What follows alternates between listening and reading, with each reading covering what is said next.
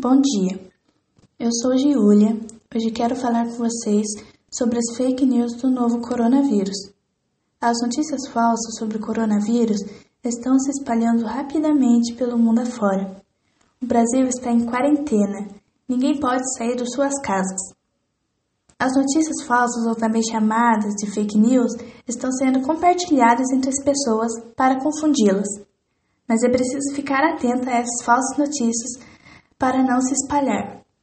Não compartilhe sem antes se informar que são verídicas. Cuidados para se proteger do Covid-19. Lavar as mãos corretamente, evitar aglomerações de pessoas, usar álcool em gel. Fique em suas casas.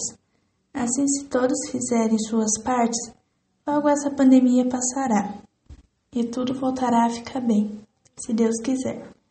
Não compartilhe notícias falsas.